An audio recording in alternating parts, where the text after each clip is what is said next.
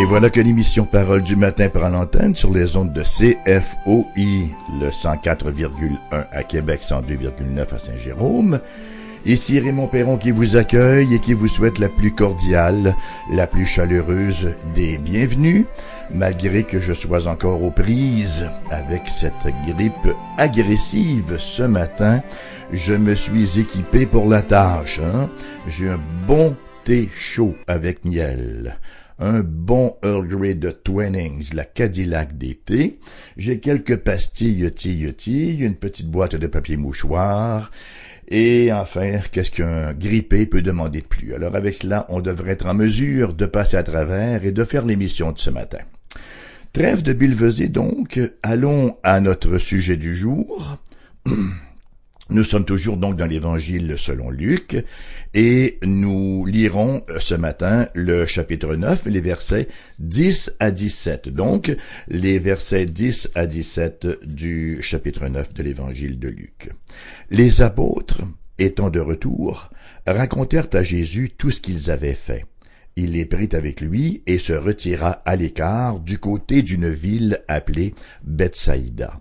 Les foules, l'ayant su, le suivirent. Jésus les accueillit et il leur parlait du royaume de Dieu. Il guérit aussi ceux qui avaient besoin d'être guéris. Comme le jour commençait à baisser, les 12 s'approchèrent et lui dirent « Renvoie la foule afin qu'elle aille dans les villages et dans les campagnes des environs pour se loger et pour trouver des vivres, car nous sommes ici dans un lieu désert. » Jésus leur dit « Donnez-leur vous-mêmes à manger. » Mais ils répondirent, « Nous n'avons que 5 pains et 2 poissons, à moins que nous n'allions nous-mêmes acheter des vivres pour tout ce peuple. » Or, il y avait 5000 hommes. Jésus dit à ses disciples, « Faites-les asseoir, par rangées de 50. » Ils firent ainsi, ils les firent tous asseoir. Jésus prit les 5 pains et les 2 poissons, et levant les yeux vers le ciel, il les bénit. Puis il les rompit et les donna aux disciples, afin qu'ils les distribuent à la foule. Tous mangèrent et furent rassasiés, et l'on emporta 12 paniers pleins des morceaux qui restaient. C'est bien sûr une portion d'écriture qui est familière, même à tous ceux et celles qui n'ont pas nécessairement une familiarité avec la Bible, qui ne sont pas des lecteurs assidus de la parole de Dieu. Voilà donc que les disciples reviennent de mission. Et ils ont besoin d'un petit temps à part. Par ailleurs, ils ont tellement hâte, ils les tardent de raconter à Jésus tout ce qu'ils ont expérimenté dans leur entreprise missionnaire. Alors Jésus les amène un tout petit peu à l'écart, afin de passer du temps avec eux. Cependant, leur tranquillité ne durera pas longtemps.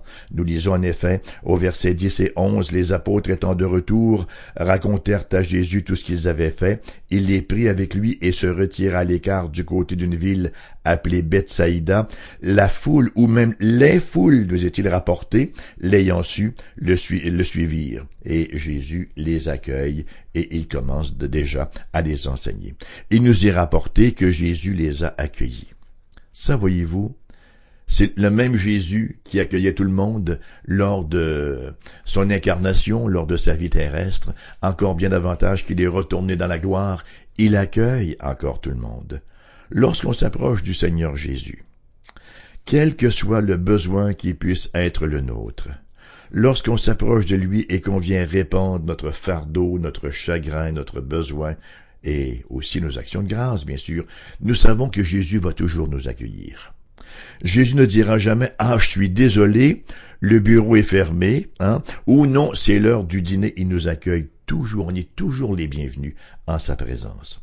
Donc le Seigneur les accueille et aussitôt, il commence à les enseigner, à leur enseigner. Et quel était le sujet de son enseignement? Bon, le sujet nous est donné également, voyez-vous. Il nous est dit, Jésus les accueillit et il leur parla du royaume de Dieu, le thème que nous avons vu encore lors de notre dernière émission. Il enseigne au sujet du royaume de Dieu. Et nous avons dans ce passage l'un des miracles les plus frappants du Seigneur Jésus-Christ, alors qu'il nourrit 5000 hommes. Ça, c'est sans compter les femmes et les enfants. Et il nourrit toute cette foule-là, donc ils sont au moins là, une dizaine de mille, peut-être même bien davantage. Il nourrit tout ce monde-là avec quoi? Avec 5 pains et 2 poissons. Pas 2 baleines, 2 petits poissons et 5 petits pains. De tous les miracles du Christ, aucun n'est aussi souvent mentionné dans le Nouveau Testament que celui-ci. En fait, Matthieu, Marc, Luc et Jean, les 4 évangélistes, s'y attardent. Vous savez que c'est le seul miracle de Jésus d'ailleurs que nous retrouvons dans les 4 évangiles. Il apparaît donc clairement que cet événement dans l'histoire du Seigneur mérite une attention particulière. Voyons donc quelques leçons pour notre nourriture spirituelle de ce matin. Dans un premier temps, nous avons à nouveau ici une preuve indéniable de la puissance du Seigneur. Vous savez, nous ne sommes pas ici en présence d'un magicien, là, d'un prestidigitateur ou d'un illusionniste qui fait apparaître du pain et du poisson. Pour satisfaire l'appétit de milliers de gens avec une aussi petite quantité de nourriture, 5 pains et 2 maigres poissons, il faut impérativement plus qu'un Copperfield. Il faut une puissance surnaturelle. Il faut une intervention divine. Vous ne pouvez pas nourrir physiquement les gens avec une illusion de pain. Voilà. Et c'est encore ici une autre démonstration de la divinité du Seigneur Jésus-Christ. Il appelle à l'être ce qui n'était pas. Il pourvoit de la nourriture visible, tangible, matérielle pour une dizaine de milliers de personnes à partir d'une provision qui normalement aurait à peine suffi pour sustenter 2 petits appétits. Créer, voyez-vous, c'est la prérogative de Dieu seul. Ce que Jésus fait ici parce qu'il est Dieu. C'est une portion d'écriture donc qui ne peut laisser, c'est une portion d'écriture qui peut laisser un non-converti indifférent, froid. Peut-être qu'un non-croyant lit cela, bon, voilà quoi. Il se dit un mythe parmi tant d'autres. Mais pour le croyant, c'est une autre confirmation que notre Seigneur et Sauveur est véritablement Dieu. Et c'est là un très grand encouragement devant le monde, devant Satan et même devant nos propres cœurs avec toutes leurs vicissitudes. Notre Sauveur est Dieu et en conséquence, il est tout-puissant. Dans un deuxième temps, nous avons ici un autre témoignage de la compassion du Seigneur pour les hommes. Le Seigneur voit arriver une foule dans un désert, et ces gens sont là sur le point de défaillir en raison de la faim. Le Seigneur sait parfaitement que plusieurs parmi eux n'ont pas nécessairement la foi en lui, non plus que beaucoup d'affection pour lui. Peut-être qu'ils le suivent uniquement parce que c'est un in de suivre Jésus. On voit ça, Il y a une parade dans la rue et il y a des gens qui joignent la parade uniquement pour faire comme tout le monde et on ne sait pas trop où ça nous mène. D'autres vont suivre par curiosité ou pour quelque autre motif.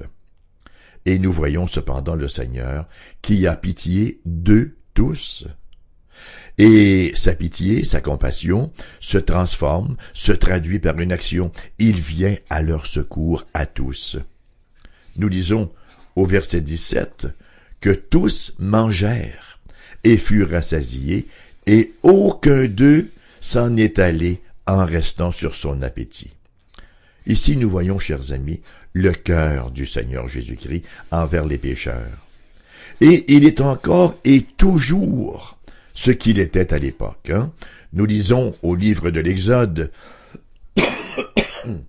excusez-moi, livre de l'Exode, donc chapitre 34, verset 6, « Et l'Éternel passa devant lui, devant Moïse, là, et s'écria, « L'Éternel, l'Éternel, Dieu miséricordieux et compatissant, lent à la colère, riche en bonté et en fidélité. » On a envie d'ajouter « Alléluia ». Il ne nous traite pas selon nos iniquités.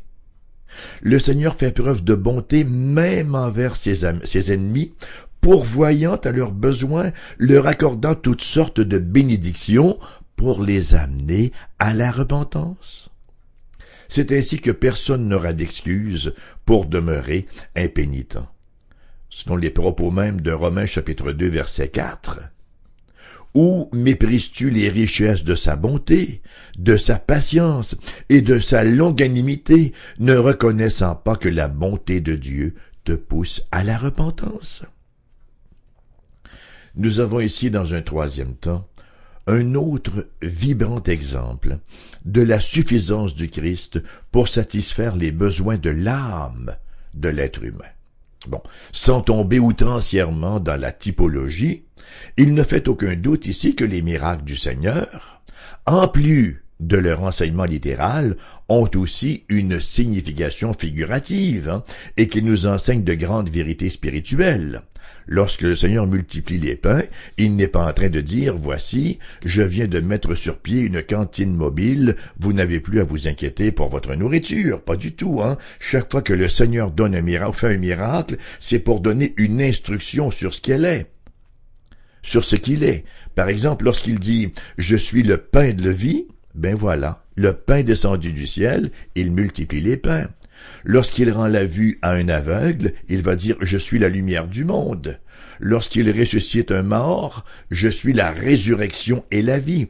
Les miracles du Seigneur sont des leçons d'objets. Ce sont en quelque sorte des prédications visibles qui illustrent l'enseignement même que le Seigneur donne.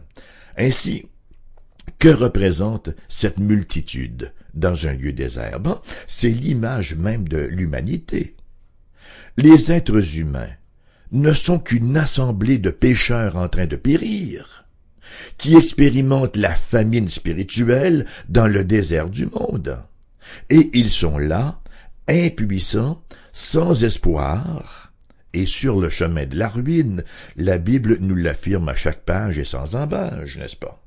Nous sommes par nature séparés de Dieu, loin de Dieu. Pour reprendre les termes du prophète Ésaïe, au chapitre 53 de son livre, au verset 6, « Nous étions tous errants comme des brebis. » Nous sommes aveuglés sur l'immensité du danger auquel nous sommes exposés en tant qu'humains pécheurs.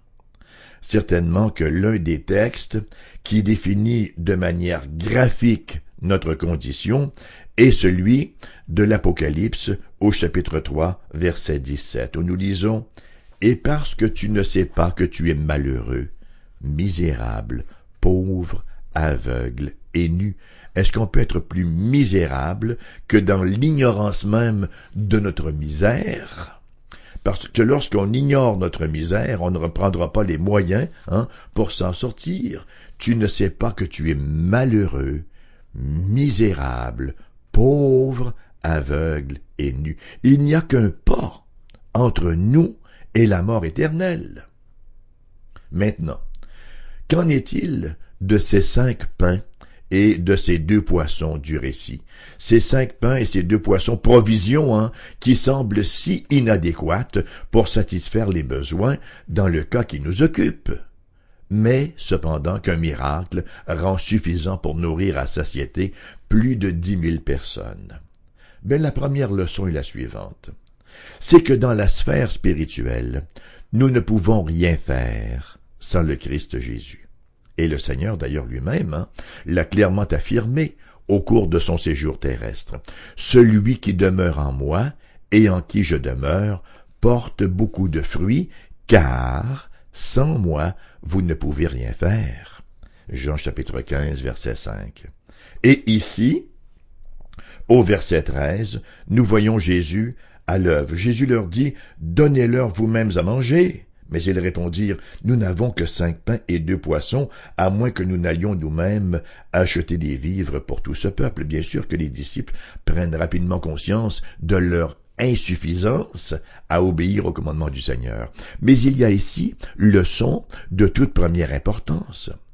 Nous devons nous débarrasser de cette tendance obstinée que nous pouvons quelque chose par nous-mêmes dans le domaine spirituel et qu'à la limite, tout ce dont nous avons besoin, c'est un petit coup de pouce, un petit coup de main de la part du spécialiste qui est Jésus. Non, c'est Jésus qui fait l'œuvre. Hein? Nous sommes un tout petit peu comme ce petit garçon-là, qui met les mains de Samson sur les poutres, mais c'est véritablement Samson qui fait l'œuvre, qui fait s'écrouler la maison sur les Philistins, n'est-ce pas? Les disciples ne seraient jamais parvenus à nourrir la foule. Et nous avons ici la seule et pleine suffisance du Seigneur Jésus. Nous n'avons pas seulement besoin d'un petit coup de pouce du Seigneur Jésus. Nous avons besoin de nous abandonner complètement au Christ Jésus pour être au bénéfice de son œuvre surnaturelle. La deuxième leçon. J'ai dit, il y a quelques instants, que les disciples ne seraient jamais, mais alors là, jamais parvenus à nourrir la foule. Et pourtant, on voit qu'ils l'ont fait, hein. Il nous est enseigné ici que Jésus, le souverain, celui qui peut tout, il est à l'œuvre, ce Jésus-là. Il est à l'œuvre par le biais de ses serviteurs, de ses servantes et de ses serviteurs, mais c'est lui qui l'œuvre, et il choisit de nous rendre partie prenante de son œuvre, mais c'est son œuvre. Et c'est précisément ce que nous voyons ici. Le Seigneur Jésus aurait très bien pu se passer de la collaboration de ses disciples, Il aurait pu faire comme il a fait au désert dans l'Ancien Testament, il aurait pu faire pleuvoir du pain du ciel, ou il aurait pu tout simplement faire apparaître des corbeilles de pain et des poissons à grand nombre. Non, dans son grand amour, il a choisi de nous rendre participants de son œuvre. Et cette vérité-là, elle apparaît à plusieurs endroits dans la parole. Prenons quelques exemples. La conversion de Paul. La conversion de Paul sur la route de Damas. Paul allait pour martyriser littéralement, pour persécuter les chrétiens, pour les arrêter, pour les mettre à mort. Et voilà que Jésus le met littéralement KO sur la route de Damas. Et là, Paul lui dit, « Oh Seigneur, que devrais-je faire? » Le Seigneur lui dit, « Il te serait dur de regimber contre les aiguillons. » Et Paul lui demande, « Qu'est-ce que je dois faire? » Et qu'est-ce que le Seigneur lui dit? Le Seigneur aurait très bien pu lui dire, « Écoute, t'as l'air vraiment attentif, maintenant que t'es mis knock-out, je vais donc te dire tout ce que tu devras faire. » Non, il met l'Église à contribution. Il lui dit, va dans la rue qu'on appelle la droite, et là tu vas rencontrer quelqu'un qui va te dire tout ce que tu devras faire. Et effectivement, Paul y va, et on retrouve là les gens qui lui imposent les mains, n'est-ce pas, et on sait que des écailles tombent de ses yeux, et c'est l'Église finalement qui l'instruit. Le Seigneur fait en sorte de convertir le cœur de Paul, et il l'envoie vers l'Église pour que l'Église développe ses dons. Pensons à la résurrection de Lazare. Pourquoi est-ce que le Seigneur ressuscite Lazare, mais le laisse sortir encore avec ses bandelettes, enrobé de ses bandelettes, de sorte que Lazare doit sortir en sautillant plutôt qu'en marchant normalement? Est-ce que c'était trop difficile pour le Seigneur de rompre les bandelettes de Lazare? Non. Vous savez, lorsqu'on rend la vie à un mort, faire tomber des bandelettes, c'est extrêmement banal. Qu'est-ce qu'il dit aux disciples? Déliez-le. Voyez-vous, on n'est pas capable, nous, comme disciples, de donner la vie spirituelle à quelqu'un, mais notre rôle, c'est de l'instruire, c'est de le délier, c'est de faire mettre à profit ses dons. Alors, la même chose se produit donc dans la vie de Lazare et dans la vie de l'Église. Chaque fois que quelqu'un traverse la porte, franchit le seuil de l'Église, chaque fois que quelqu'un se convertit, c'est un don que Dieu fait à l'Église. Je lui ai rendu la vie spirituelle, maintenant déliez-le, développez-le en quelque sorte. Et encore ici, c'est Jésus qui performe le miracle, mais ce sont les disciples qui le rendent à terme. Jésus fait en sorte que les poissons ne manquent pas, que les pains ne manquent pas, mais ce sont les disciples qui les distribuent. Voyez-vous, la leçon est très simple. Celui qui a décrété la fin a aussi décrété les moyens. L'évangélisation, la prière, l'éducation des enfants, sont là des autres manifestations de la puissance de Dieu par le biais. Encore, il fait collaborer ses saints dans son service, comme un peu papa qui se fait aider dans une tâche là par son fils de 3 ans. Très souvent, le fils est plus nuisible qu'autre chose, mais papa prend plaisir à le rendre partie prenante de sa tâche. Ainsi, Dieu nous met à contribution. Chers amis, n'avons-nous pas ici la plus grande des incitations à apporter au Seigneur nos pauvres petits pains et nos maigres poissons? Ce sont des éléments insignifiants en eux-mêmes, mais aux mains du Seigneur, alors là, la perspective devient tout autre. Pourquoi est-ce que dans les moments qui suivent, au travail par exemple, à l'école, au gymnase, chez les amis, chez les parents, ne commencerions-nous pas à distribuer nos faibles témoignages du Christ Jésus en lui demandant, il va sans dire, de lui donner toute la puissance pour nourrir l'âme de ceux et de celles à qui je fais la distribution de ce témoignage-là que je rends de manière malhabile souvent de fois. Et cette vérité nous entraîne aussi dans une autre application, celle d'avoir l'audace, le courage, la motivation d'entreprendre des projets pour le Seigneur. Souvent, on aurait des idées, mais on se dit, ça marchera pas. Vous savez ce que c'est, C'est précisément, vous savez ce que c'est précisément ce passage de l'Écriture qui a motivé à maintes reprises le missionnaire Hudson Taylor dans son œuvre en Chine. La philosophie de ministère de Hudson Taylor se résumait à 3 mots. Et ces 3 mots sont les suivants. Impossible, difficile, accompli. Excusez-moi. Impossible, difficile et accompli. Et c'est précisément ce que nous avons ici. Vous savez, lorsque vous avez une dizaine de milliers de personnes à nourrir avec 5 pains et 2 poissons, au départ, c'est impossible. Et Jésus leur dit, faites-les asseoir. Alors ils les font asseoir par groupe de 50, là, un peu comme des plates-bandes de fleurs. Imaginez, là, tout le monde veut s'asseoir avec son ami, avec son parent, avec sa connaissance. C'est toute une tâche de demander à des gens de prendre place. Ça a dû être extrêmement difficile. Et là, on commence à se promener avec les 5 petits pains et les 2 poissons. On se dit, on n'ira pas loin avec cela. Alors, ça a dû être extrêmement difficile d'entreprendre cet exercice-là. Et qu'est-ce qui s'est produit par la suite? Accompli. On rapporte même 12 paniers pleins à craquer de ce qui avait resté. Impossible, difficile, accompli. Sans moi, vous ne pouvez rien faire, de dire Jésus. C'est vrai que toute tâche, a priori, pour le Seigneur nous semble impossible, et que pendant que nous y sommes, si nous nous impliquons, pendant que nous sommes dans l'exercice, ça nous apparaît parfois difficile, mais ça sera toujours, en conclusion, accompli, parce que c'est le Seigneur qui fait l'œuvre. Vous savez, il y a 25 ans, nous avons démarré cette église dans laquelle je me trouve présentement, où sont nos studios, l'église réformée baptiste de la capitale. Et on arrivait, mon épouse, mon fils et moi, de Toronto. On avait perdu un peu contact avec le Québec. Je n'étais pas très spécialisé, même pas du tout, dans l'implantation d'église. Et on a commencé cela pratiquement les yeux fermés. Et le Seigneur a fait en sorte de bénir. De sorte que maintenant, cette église-là est devenue aussi une association, parce que nous avons 6 églises comme la nôtre à travers la province, plus un projet d'implantation aussi à Elmer.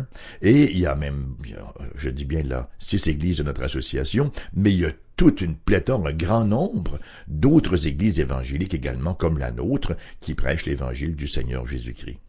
Et c'était la même chose lorsqu'il est venu le temps d'amorcer le projet de mettre sur pied la station radio CFOI-FM il y a 7 ans. Nous avons commencé à travailler sur ce projet-là et laissez-moi vous dire qu'il y avait plusieurs mers rouges à traverser. D'abord, j'étais le seul qui avait de l'expérience dans le domaine. Nous étions en bon évangélique complètement fauchés, et c'était pas nécessairement là du tout cuit que de vendre le projet d'une station chrétienne évangélique au CRTC. Et d'ailleurs, dans un premier temps, notre demande a été refusée et nous sommes retournés et le Seigneur nous a fait trouver grâce et voilà que nous opérons donc depuis 5 ans. Enfin, il y a eu une petite interruption lorsque nous avons changé de fréquence, mais ça a pris 2 ans avant de rassembler tout le matériel, de monter les studios, etc. Et nous opérons depuis 5 ans donc. En terminant, un mot à toi, mon ami auditeur, qui n'est pas encore venu au Christ. Permets-moi de te tutoyer ce matin, d'accord? Parce que je voudrais vraiment qu'on se sente très près, là, très, très familier l'un avec l'autre. Peut-être que tu as été touché par ce partage de ce matin. Et peut-être que tu voudrais que ce soit vrai aussi pour toi. Ben, sache pour certains que ça peut l'être. Peut-être que tu te dis, bon, non, moi, écoute, je suis un cas désespéré, hein. Non, pas plus qu'un petit sac à lunch pour nourrir 10 000 personnes. Peut-être que tu te dis, ah ben non, c'est beaucoup trop beau pour être vrai. Non, c'est beaucoup trop vrai pour n'être que beau. C'est puissant et c'est la résurrection de l'âme que le Christ Jésus peut opérer.